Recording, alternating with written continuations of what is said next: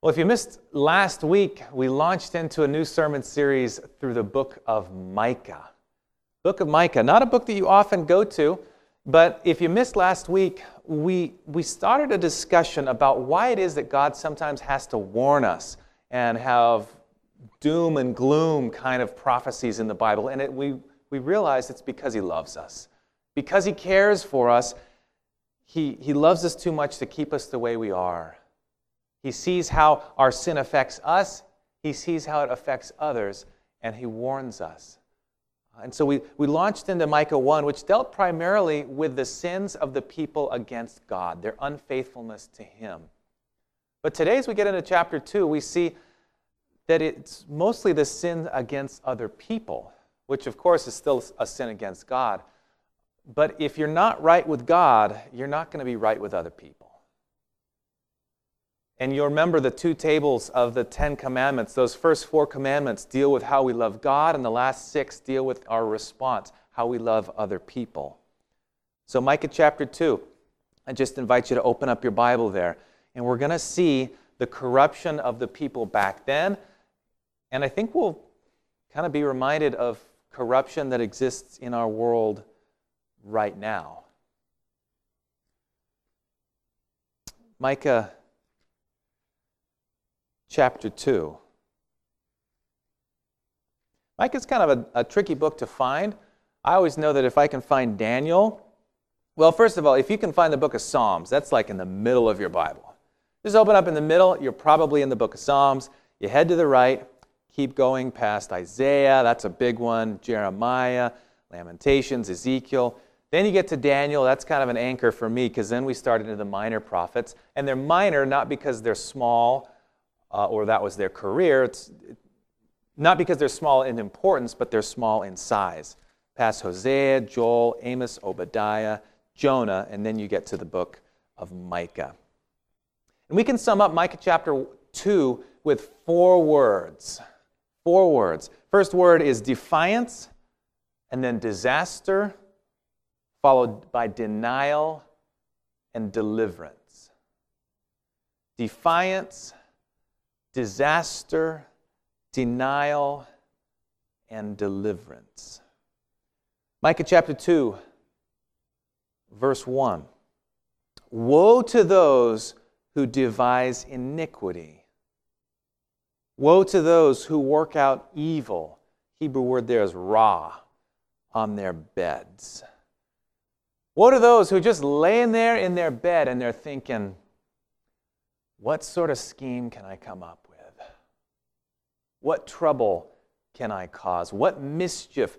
What can I get out of life through any means? Any means. At morning light, they practice it because it's in the power of their hand. This is talking about people who have an evil, corrupt heart. They can't wait to sin. They're so excited to go after their sins that they're planning it while they're laying there in bed. You know, sin itself is bad. But premeditated sin is even worse. Here they're laying in their bed, a sign that God is merciful. He hasn't struck them down. I mean, you think about all the times that you've sinned knowingly, willfully. God could have just zapped us. But God is merciful even in allowing freedom of choice, even for those who do wrong. Later this year, we're going to do a whole sermon series on the problem of suffering and evil. But here we see God values freedom so much that He even lets evildoers generally plot, plan, and practice their evil. Notice the time of day that they're carrying it out. It's not in the cover of darkness, it's in the morning. Morning time in the Bible was typically the time if a king was going to pronounce justice for someone, various court trials. Remember Solomon had various cases brought to him. Those things happened in the morning. And if the king was going to bring justice and a ruling in your favor, it was going to happen in the morning. The elders would gather at the gate of the city in the morning time. And it's at that time of day that these evil deeds are being done, suggesting possibly that this was even the leaders, corrupt leaders, who were plotting on their beds and bringing about evil in the morning. Why? Text says because it's in the power of their hand to do it.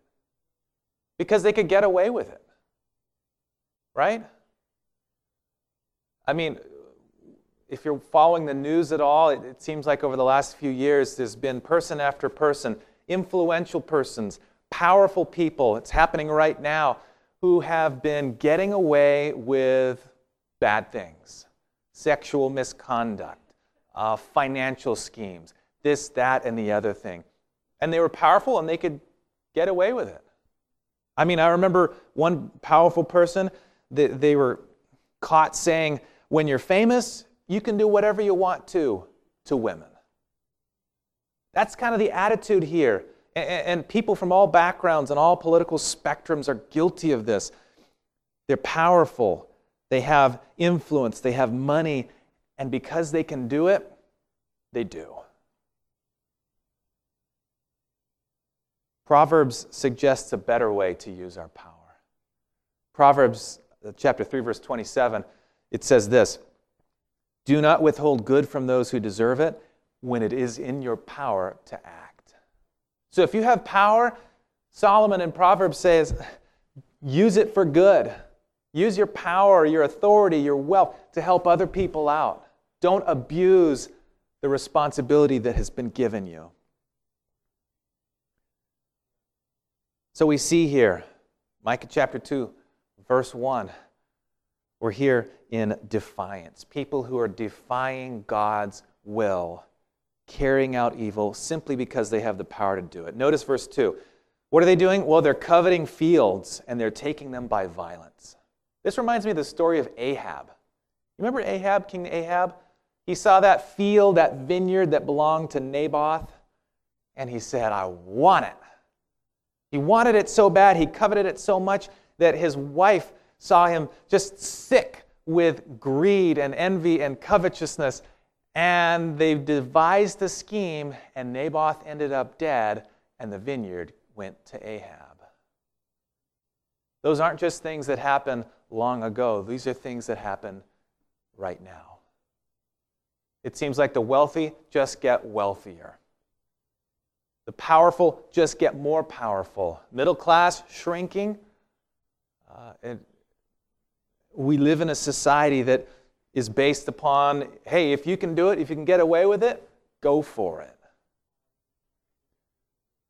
Micah 2 verse 2, second half, also houses, seizing them. So they oppress a man in his house, a man and his inheritance. You know, in the Bible, your inheritance was something that was supposed to stay with you forever. Even when land was sold, at the year of Jubilee, which happened once in a generation, essentially, the land was supposed to be given back. So it wasn't supposed to be one person joining property to the next and just expanding their empire. People were supposed to keep land in their families because that was how they survived and made a living and had a place to call home. But here, the wealthy, the powerful are taking it because they have the power in their hands in defiance to what God wanted. And then we get to verse 3. And what's that first word there in verse 3? My Bible says, therefore. God's saying, aha, this is what you've been doing, therefore. And now we get to the disaster part. Notice what it says there. Therefore, thus says the Lord, behold, against this family I am devising disaster. You guys think that you're scheming on your beds? Well, listen, I am working on a plan. And it's not that God has to sit there and plan something up. God is all-knowing, all-powerful, all-good, etc., etc. He's using the language here of humanity. But it's interesting. The word disaster there is the exact same word, ra, for evil. Ra can mean evil and it can mean disaster. So on one hand, the wicked are planning evil. God says, if that's what you're going to do, I got to plan myself for disaster. And again, God isn't planning this because he hates people. God's doing it because He loves us. And He's trying to get us to repent. And the punishment that He brings towards us is with redemptive goals.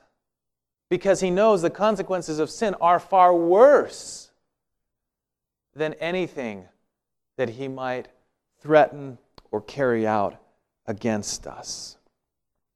Second half of verse 3, from which, this disaster, from which you cannot remove your necks. It's like there's a yoke that you're going to be chained up to and you won't be able to pull out of this one. Jesus in the New Testament, He says, my yoke is easy and my burden is light.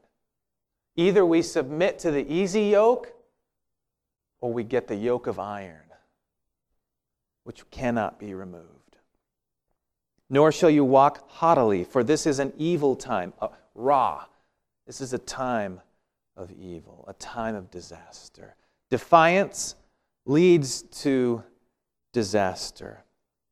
Verse 4, in that day one shall take up a proverb against you. Proverb there in Hebrew is masal, and it's a type of a taunting song. Like, if you remember being on the playground as a kid, hearing this little tune, na na na na na na. I traveled to another country one time, and I realized that tune goes across borders, and it exists in other countries. Very similar taunting. There are some things. Music can sometimes go across languages, and sometimes even just a simple little tune. In that day, God's saying, there's going to be a proverb, a taunt song against you. And lament with a bitter lamentation. It's interesting, we mentioned last week how Micah in particular likes to use these plays on words, and he's really good with the way he writes his poetry. And in Hebrew, the phrase lament with a bitter lamentation is a type of alliteration. And I'll give a go at it here. In Hebrew, it's naha, nehi, nihya. It kind of has this cadence to it, this alliteration to it. And then the next phrase, we are utterly destroyed, in my Bible, is an example of assonance, where there are similar sounds there. Shadod, neshadunu. We have these similar sounds. He's capturing this language and using it to try to get across his point, that God's not messing around. The blessings which are abused will one day be removed. And that's what God is saying. The lamentation will be saying this, we are utterly destroyed. He has changed the heritage of His people. How He has removed it from me, and to a turncoat He has divided our fields. This land of promise that God has given to us, now it's been given to the wicked, to the non-God servers, whom God deemed more worthy than them to receive the land. Verse 5, therefore you will have no one to determine boundaries by lot in the assembly of the Lord. Occasionally there was a need to redivide the territory. God's saying, even when this assembly takes place to redivide the territory, you won't have anything left. You know, I was talking with a friend about this passage this week. And I didn't understand the reference, so I had to look it up. Some of you might get this. It's from Dragon Ball Z. And he was saying this passage just reminds him of Frieza's arrogance versus Goku. And if you don't get it, don't worry about it. But if you get it, you may get it. Because in the end, this evil character, Frieza, is killed in this battle. And the evil that he intended upon others is brought back down upon himself. It's kind of like judo. You know, I don't know much about martial arts, but it's commonly said that judo takes the strength and the movement and the energy of your opponent and it turns it against themselves. God redirects these evil desires and the evil workings of people, of us, and it brings consequences upon ourselves. Again, why? Because God loves us. He's trying to save us. He's trying to help us to wake up. And sometimes the school of hard knocks is the only one we'll be willing to listen to. Defiance, disaster. And now we get to denial. Look at verse 6. Do not prattle. Or some versions say prophesy. Others might even say drip. The Hebrew word there is drip. And it's, to be honest, you'll see these next couple of verses different ways in different translations. It's difficult to see exactly who's speaking, but here's the big idea. The people didn't want to hear the words of the prophets, the true prophets.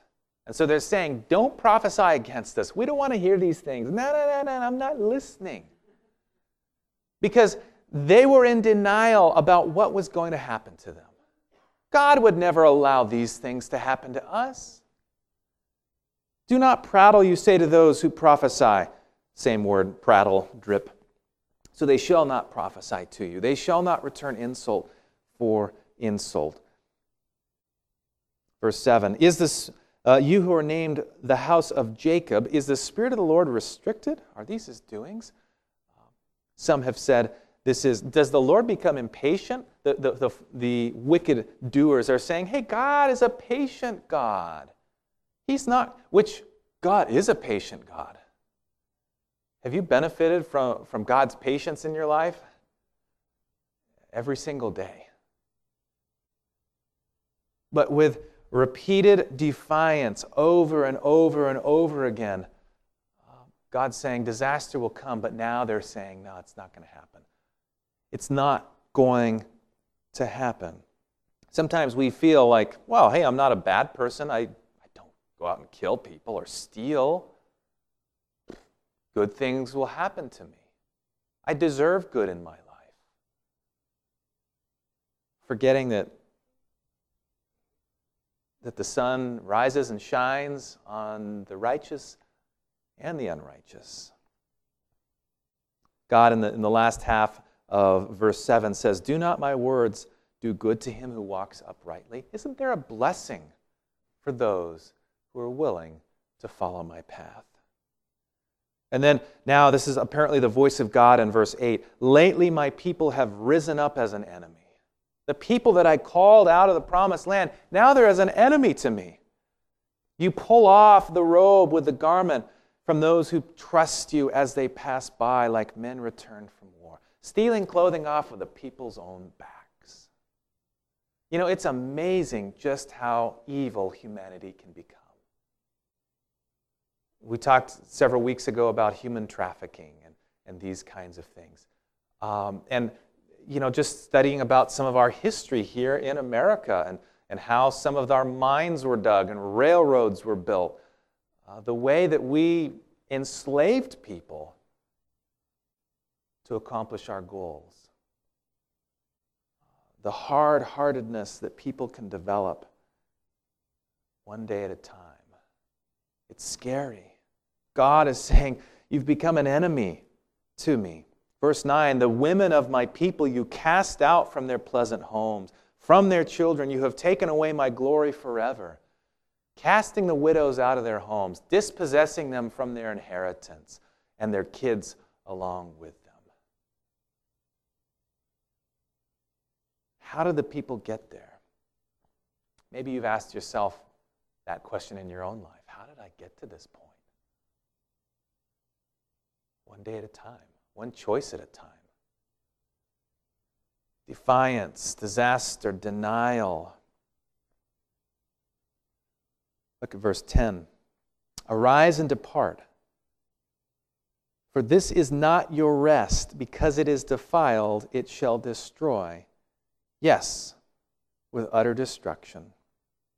If a man should walk in a false spirit and speak a lie, saying, I will prophesy to you of wine and drink, even he would be the prattler, the prophesier, the dripper of this people. Again, they're saying, God's saying, the kind of prophet that you want is the prophet who says, hey, let's have a big party. Everything's going to be okay.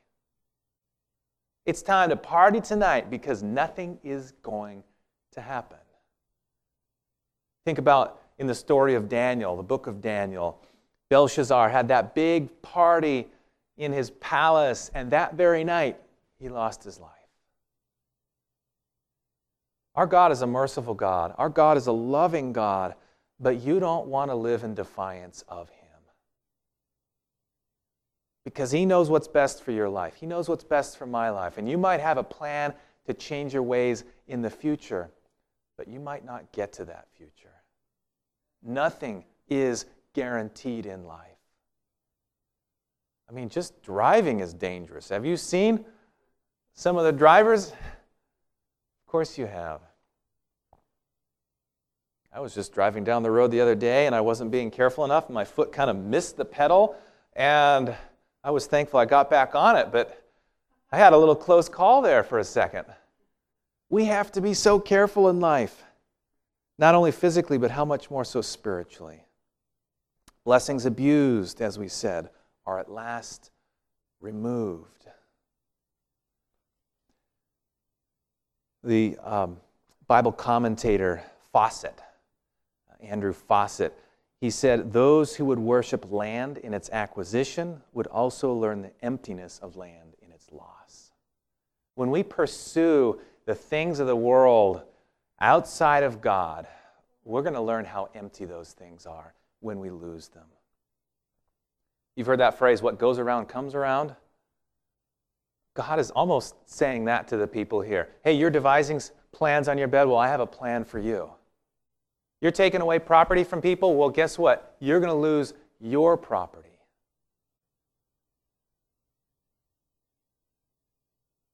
Again, this is a God of love. And we see again a glimmer of hope. Look at verse 12. After all these things, God, who loves us so much, didn't want to leave the people without hope.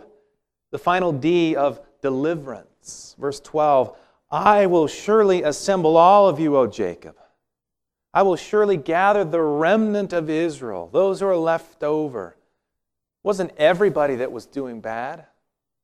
I will put them together like sheep of the fold, like a flock in the midst of pasture, so they shall make a loud noise because of so many people. God is saying, I'm going to be your shepherd. Yes, you are going to have to go through disaster. And truly, the Assyrian captivity happened 700 plus years before Christ. Later, the Babylonian captivity happened. But God said, I will call you. I will be your shepherd. That shepherd that Sherry talked about, whose love is being poured out into it, and so our cup runs over.